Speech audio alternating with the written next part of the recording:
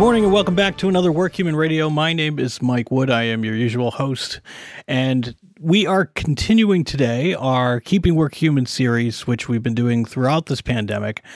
And today, Steve Pemberton is going to be joined by Chris French. He leads up all of our customer efforts here at WorkHuman, and he's going to be talking about what our customers are doing to use our product to keep their employees engaged and connected in a time when we're all socially isolated.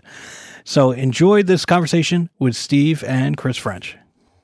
Hi, everybody. It's Steve Pemberton, Chief Human Resources Officer at WorkHuman. And today, as a continuation of our Keeping Work Human series, I'm joined by my colleague and the ultimate conversationalist in Chris French, who's the Executive Vice President of Customer Strategy at WorkHuman. And what that means is that Chris is responsible for and oversees the end-to-end experience for both our current customers and our future customers, helping companies engage their employees on a global scale. Chris, good to see you. You too, Steve. Thanks for inviting me. So first, I want to check in with you on more of a personal front, as I have been doing with everybody, just to see how you're doing. How's the family doing? How have you been adjusting?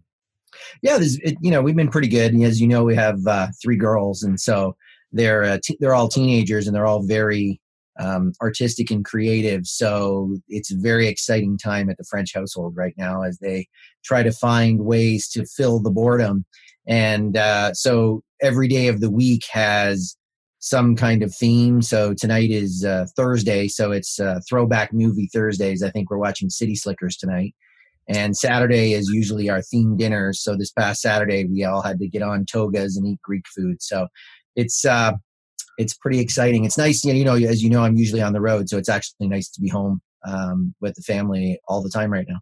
Yeah, I have 3 teenagers as well, and it's the same thing. I can't remember the last time that we've all sat down like this. In fact, we were saying at dinner last night to our 3 that this is how life was if you were raised in the 50s, 60s, 70s, that there was, dinners and family dinners, and then a world before devices and extra long sports practices and dance recitals. And now you see how past generations actually lived. Yeah, I was looking at Logan. She was converting an old nightgown into a new dress. And I was just thinking about these things that they would never otherwise be doing. The baking has been out of control. So I'm putting on a few extra cookie pounds. But other than that, it's been really nice. It's been really nice to spend time with the family. Yeah. Humanity's slowing down a bit for sure. And so speaking of that, I wanted to talk with you first a bit about our Thank You Healthcare website that we launched last week. This is, as you know, but for our audience, it's a website that really is intended to show and demonstrate and share gratitude for healthcare and hospital workers who we all know have been on the front line of response and at great risk to themselves and to their families. Tell me a little bit about what this means to you personally. Well, my mom is 69 years old right now, and she's still in the hospital taking x-rays, as we speak, probably right now as we're filming this. And and my sister-in-law is a nurse. My brother's a chiropractor. My aunt just retired as the CEO of a local hospital. So for me, healthcare has been in the blood for a long time. And so this is something I'm particularly passionate about. I understand that these people are selflessly taking their own health into risk in order to help others. And they don't, a lot of them would say to you, they're just doing their job. That's what they do. But this is a great and unique opportunity for us, I think, to help, the world say thank you. And, at WorkHuman, we're in a unique position. Like there are very few other organizations in the world that are experienced at gathering from many, many, many people, gratitude moments from around the world, from 100 plus countries around the world, and making sure those messages get into a format that we can remember them later and can be targeted to the actual people. Those messages actually have a chance to get to the people that they are intended to inspire. And so it's really exciting to work in an organization that is in this unique position to do something that perhaps we are the best qualified in the world to do, and have it be tied to something that is so incredibly personal for me. What are some of the things that you've seen companies doing in the midst of this? Because, to be honest, the reaction, and understandably so, would be that you would actually kind of pull back, perhaps, on and driven primarily by what might be financial realities, not your view of it would be, okay, this is something that, it matters and it's important, but our focus has to be elsewhere. But we're not seeing as much as we would have thought. No, it's interesting. We're seeing, I say interesting. I'm not surprised, to be honest with you. I think that organizations that are committed to building a culture of recognition understand that is needed more now today than ever. That it's not really something that the company gives to individuals, but rather the company gives to individuals to give to individuals. And at this time when everybody's working from home, or some people are going into locations and are very distant, in this time of isolation, the ability to create these human moments that matter between individuals is incredibly important. So what we're seeing is, I would say there's probably three main ways that people are using that culture of recognition in this current environment. The first is a very obvious one, which is thank yous to those employees that are particularly affected and are stepping up and going beyond. So think frontline healthcare workers, or we have an organization that we work with, is one of the biggest consumer product companies in the world. And a lot of the things that they produce are the things that we would have heard a couple of weeks ago were very difficult to find in stores. And they've had to ramp up production, which put a lot of pressure on a lot of their employees. And so that organization has every week been picking a different region of the world and en masse sending out a thank you or congratulations, gratitude to those frontline workers. We saw the same thing from one of the biggest banks, the biggest global banks in the world. We saw the same thing. We're seeing quite a bit from pharmaceutical companies. And then you see it in other organizations too, who have adapted their normal business. Like we have a great customer called CAE. This is public information. It has a great customer who have adapted their business to build ventilators, right? So we have all these great customers that are doing all of these things, and there are real humans that are doing those things in those customers. And so what they're using the recognition platform for is to recognize those special people. So that will be one. The second is that there's a whole bunch of things that are unfortunately have to be canceled or pulled back. So if you think about, sales leadership clubs or trip clubs or things like that, or some organizations are having to pull back on raises or bonuses and things like that. And what you're seeing is, because dollar for dollar recognition programs are pennies on the dollar cost compared to many of these other things, they're pouring a little bit of that back into those programs so that they get the effect of making sure that there are these great moments of positivity and reinforcement that things still are good, that there are good things happening, and thank yous to people in the organization as well. So that's the second, which is if they have to pull back in other things, then taking a small portion of that and putting it into these small moments of recognition throughout the month. And the third is probably a pretty obvious one, which is sort of adapting the program and creating new reasons that are related to this. So you imagine, like, we have a big healthcare organization that has changed the reason that one might recognize somebody and added one around resilience, because it is a behavior that they are looking to reinforce in their staff right now. So if you think about the different ways that what we see from our customers, you see doubling down on these small moments because of the impact of gratitude on the actual employees. And it's the only thing that they have to give for employees to give to employees. The second is understanding that they have to pull back in other things that normally they would be giving to employees, and putting a small portion of that because it's a more efficient spend to get benefit during this time. And the third is just looking for the behaviors that you're looking for people to exhibit: stepping up, resilience, being focused on your fellow employees, those types of things. So this is what we're sort of seeing is, this are the benefits that you have if you built a culture of recognition. If you just have like a a software, it's one thing. But if you have this culture where this is the place you go to celebrate things that are good, it creates unique opportunities during times like this to double down. So this culture of recognition that you're describing, that you can now sharpen in light of this, which is necessary for a lot of reasons, but it also gives us this opportunity to assemble all of this data about what is unfolding, between and amongst these populations, and at all levels. What are some of the things that you're seeing and learning through the data about how the recognition moments are being felt by workers all around the world? Yeah, I'm in a very unique position, very lucky position. We have millions of these recognition moments that are happening, and people are using the words in the moment to talk about something that's happening, and so we get a real-time assessment of what is in that person's mind, and so I get to look at that across all of our customers. It's over 100 countries. It's millions and millions of people.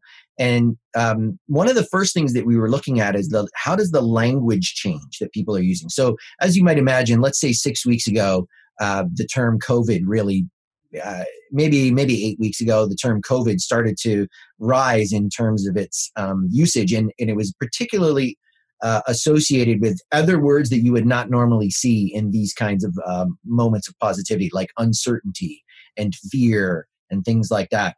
And what was fascinating was you could go back now and look at the last 6 weeks and see culturally how the mindset of the workforce has changed over that time. Because first it was, it was fear and uncertainty. Then it was band together, like things like togetherness and unity and support.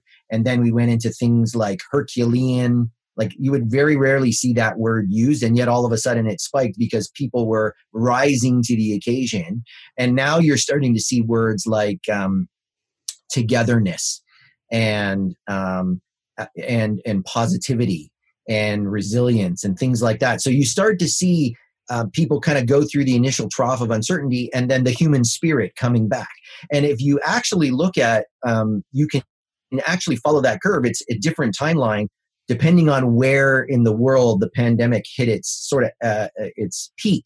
So if you look at things like China, you would have seen much earlier in the year sort of this trough of activity. Same thing with Italy that came quickly afterwards. And now you see the moments of positivity have not only recovered, but have surpassed what we would have seen last year by about 20%. And so you could actually not only follow the sentiment, but you can actually see how the virus affected the society, the timing, there was almost no lag between sort of this attitude of gratitude and the peak of how people were feeling about this pandemic. And so that's been fascinating. And then individual customers have been really interested, especially the bigger organizations. We have one of the biggest pharmaceutical companies in the world called Merck, and they were on I can share this because they were on a public webinar, and they were talking about the fact that they have 1 million recognition moments, meaningful personal moments between humans in their organization. And you can look at that and you can see now, how does work actually get done? This view of the organization that transcends, hierarchical structure and things like that. You can actually see the patterns of how people are interacting. So I like to talk about things in threes. So my answer to your question in threes would be, you can really see the sentiment of the population in the language that they're using. You can follow how different parts of the world have recovered as the different stages of sort of severity of the pandemic in their particular local region. And then at an individual company level, you can really get a sense of how are people interacting and how is work getting done in your organization. So it's fascinating. Now, obviously what we would say is that the reason that you would have these cultures is because there's a huge benefit to the individuals that are involved in those moments.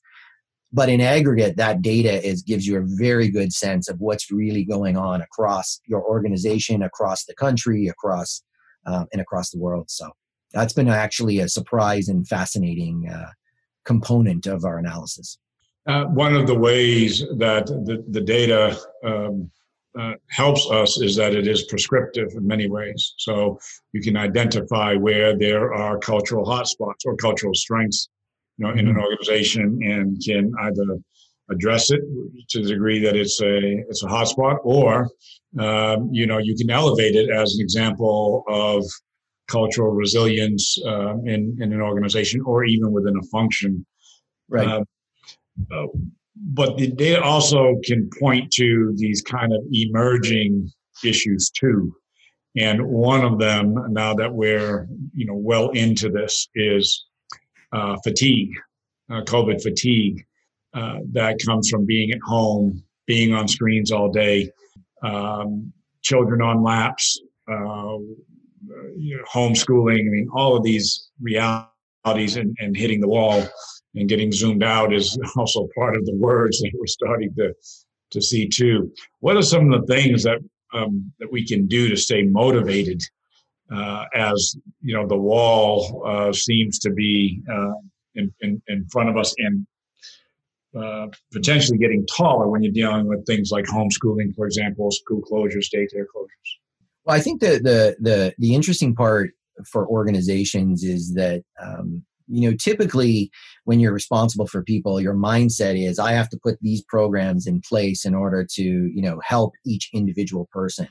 And I think in times like this, that's just impossible. I remember talking to very early on to one of the a global head of rewards for one of the world's leading technology companies, talking about how, well, they had this idea that if people are lonely, etc., they have these employee assistance programs, but that doesn't work when it's every single employee. They can't all call at the same time the employee assistance program, right?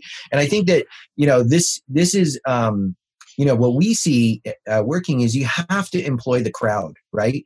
We're all in this together, and you're seeing a lot of this in the general culture, anyways. And I'm Canadian, and so it's a lot of the ads here in Canada are around this concept of we're here for each other, as opposed to it's just the government's responsibility or it's just the company's responsibility for those employees. And so, I think that one thing that companies really need to be thinking about is how you continue to foster those connections between people and create, instead of thinking I need to solve for every individual person, every single thing, one-to-one, company to the person, because everybody's circumstance is completely unique. But thinking of creating this sense of community amongst their employee groups. These are people that we spend, most of our waking hours with in a normal time. And so, an example of that would be, we built some tools called Life Events and Conversations. And they were actually meant, Life Events in particular is one that I would highlight in the sense that it's all about celebrating that life is still going on and there are things happening. So someone's having a baby or gets a new pet or has a birthday or things like that. Now, in a normal office environment, that's pretty easy because the local people tend to realize, oh, okay, well, this person has a birthday, let's have a little party, or let's get a card and pass it around. Well, that's impossible to do in the same way in a remote working environment, which is why we took this product, which is about gathering those stories and gathering those comments in a sort of more digital format and making them available in a format that can be looked at any time and for all time for those individuals. That's why we're making it available for free, and not just for like 3 months, but for the year, to all of our customers, because we have to find ways for the employees to connect with each other and create that facility instead of trying to solve it all one-to-one. We're all part of the solution for this. There's probably a couple of other things. I don't want to go on too long, but I would say that the other one is really trying to find ways to be cost effective at this time. Like I talk to lots of companies that are worried about not paying bonuses, not having raises and things like that. And how do I most efficiently and effectively make sure that we still create a facility for employees to connect to each other? Now, a lot of times when I start that conversation, they think of their, recognition culture, et cetera, as part of that compensation. In reality, that's not the company giving things to employees. That's the employee giving connections and gratitude to each other. And so that idea of creating the facilities for the employees to connect together themselves, as opposed to thinking that every solution has to be company to employee directly, I would say that mindset is probably the most important thing and piece of advice that things that we see that are working particularly well with customers. And those are just two examples. The idea of, that life goes on and let's celebrate those pieces. And the idea that, don't think of recognition as compensation. Think of it as pretty much the only thing that employees have to connect with each other. Yeah, and how that is happening oftentimes in their very own homes. The isolation is extraordinary and unprecedented. There is no manual generationally anyway. There is medically, but generationally, there's no manual for the ways in which we can deal with this.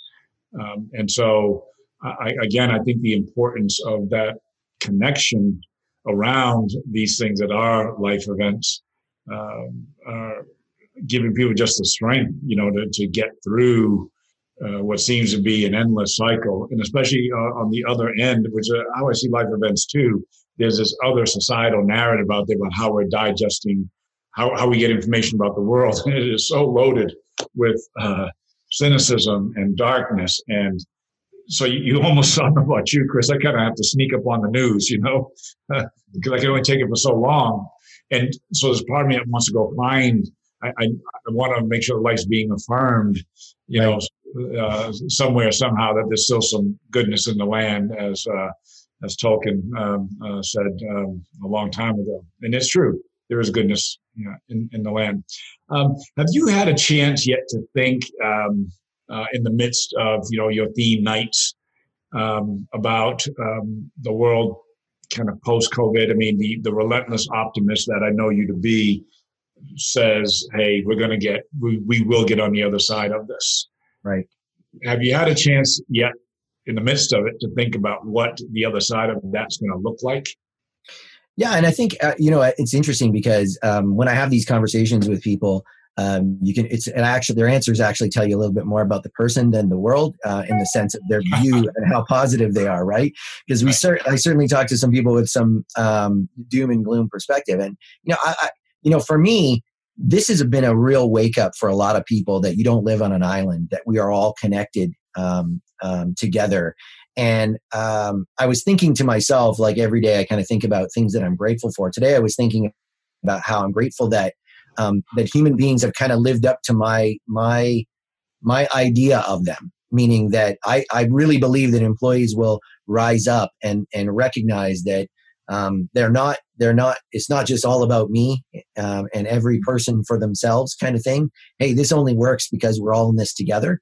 And I do see, you see a lot of the stuff that is, has just been noise and just, I don't want to say I don't want to get into the politics part of it, but I would say even just between people, like stuff that doesn't matter at all has all been shed. And I'm not sure that we're going to go back to that. And I think that's the real big opportunity for us, is that that we're going to come out on the other side of this realizing that that's not like, your customer is not, this person who's buying your thing. That's a human being. And the person who you go and get groceries from, that's a human being. That's not a person processing the transaction of you getting your groceries. And I really think that this has been a big wake-up call, and we're not going to go back. At least this generation, I don't think is going to go back to that me first. At least that's my hope anyways. I really think that that we're going to realize that we're all in this together and we're connected, and it'll be our responsibility to make sure that we don't forget about it so that the next generation doesn't fall into the same kind of traps that we found ourselves in as we went into this. Yeah, it is. It's the stripping of labels, in essence. The relentless divisiveness that's just not in the political world. This is a lot of other worlds too. Yeah. We see this on social media. We see this in a lot of business models that are predicated on cynicism and divisiveness. Two opposing points of view, put them on the screen and let them have at it. Right. And one of the impacts that it's created generationally, culturally, it's created this false narrative that the most important thing that I can know about you is your label. Right. And that's wrong. That's not the most important thing that I can know about you, who you voted for, where you went to school, that's not the most important. Is it part of what you are? Of course it is. But it's damn sure not all that you are, and it's absolutely not the only thing that you are. when you have something like this, it kind of forces you to deal with that and to recognize in one another that the labels were always misleading, right? So yeah, labels were never accurate. Well, and I think the other thing too, Steve, is that people are getting tired of all that, getting tired of the negative. It was bad enough before the negative news, right? Like negative sells. So in a world with 24/7 news and just a constant barrage of shock and awe, and in this world of, headlines and clickbait where you could just say the most, like take the absolute worst possible interpretation of something, just make that the headline. It may not even be true. It doesn't even matter if it's true anymore. That's the stuff that I think as well that people are just not going to have tolerance for, like that kind of complete fake, veneer. My hope is that this is why people don't want to look at the news right now, right? Yeah. And so my hope is that veneer is going to be pulled away, and people are going to see it for what it is. I, for one, for sure, don't click on anything anymore. I don't even believe it. If I see a sensational headline, I'm more inclined to think that that's not true than it is true now. It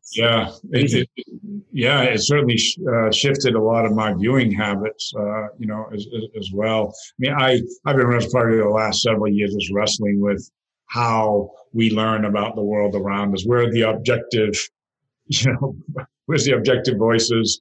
What is the truth? Those kinds of things. So, well, Chris, as always, ever the optimist, and that world that you describe, I do think I agree with you. It's going to come to pass. But I'm grateful that I'm going to have an opportunity for you and I and this small little engine of a company that is going to have a lot to say about building that world. So thanks for joining us. Thanks for having me, Steve. As always, a pleasure. Well, as always, it's great chatting with you, Chris. It's also really good to hear how companies are doubling down on recognition and appreciation at a time like this. And it's equally wonderful to see just how much of an impact that these small moments are having on those of our teammates and our colleagues who in many ways are grappling with the realities of what has been a very lengthy process and at minimum appears to go on a little bit longer. Appreciation does come in the form of small things that we aren't always able to express the challenge that we're facing at any given time. But, a small moment, how are you coping? Even hearing from Chris about the theme nights, how clever, that is. But for many, you get to see what life is like in the French family and how they're navigating this. Those are moments of appreciation and gratitude too. And because that is the case, there's no such thing as showing too much gratitude to our colleagues and to our teams. Thanks for joining me again today. Stay healthy, stay well, and I'll talk to you real soon. Great.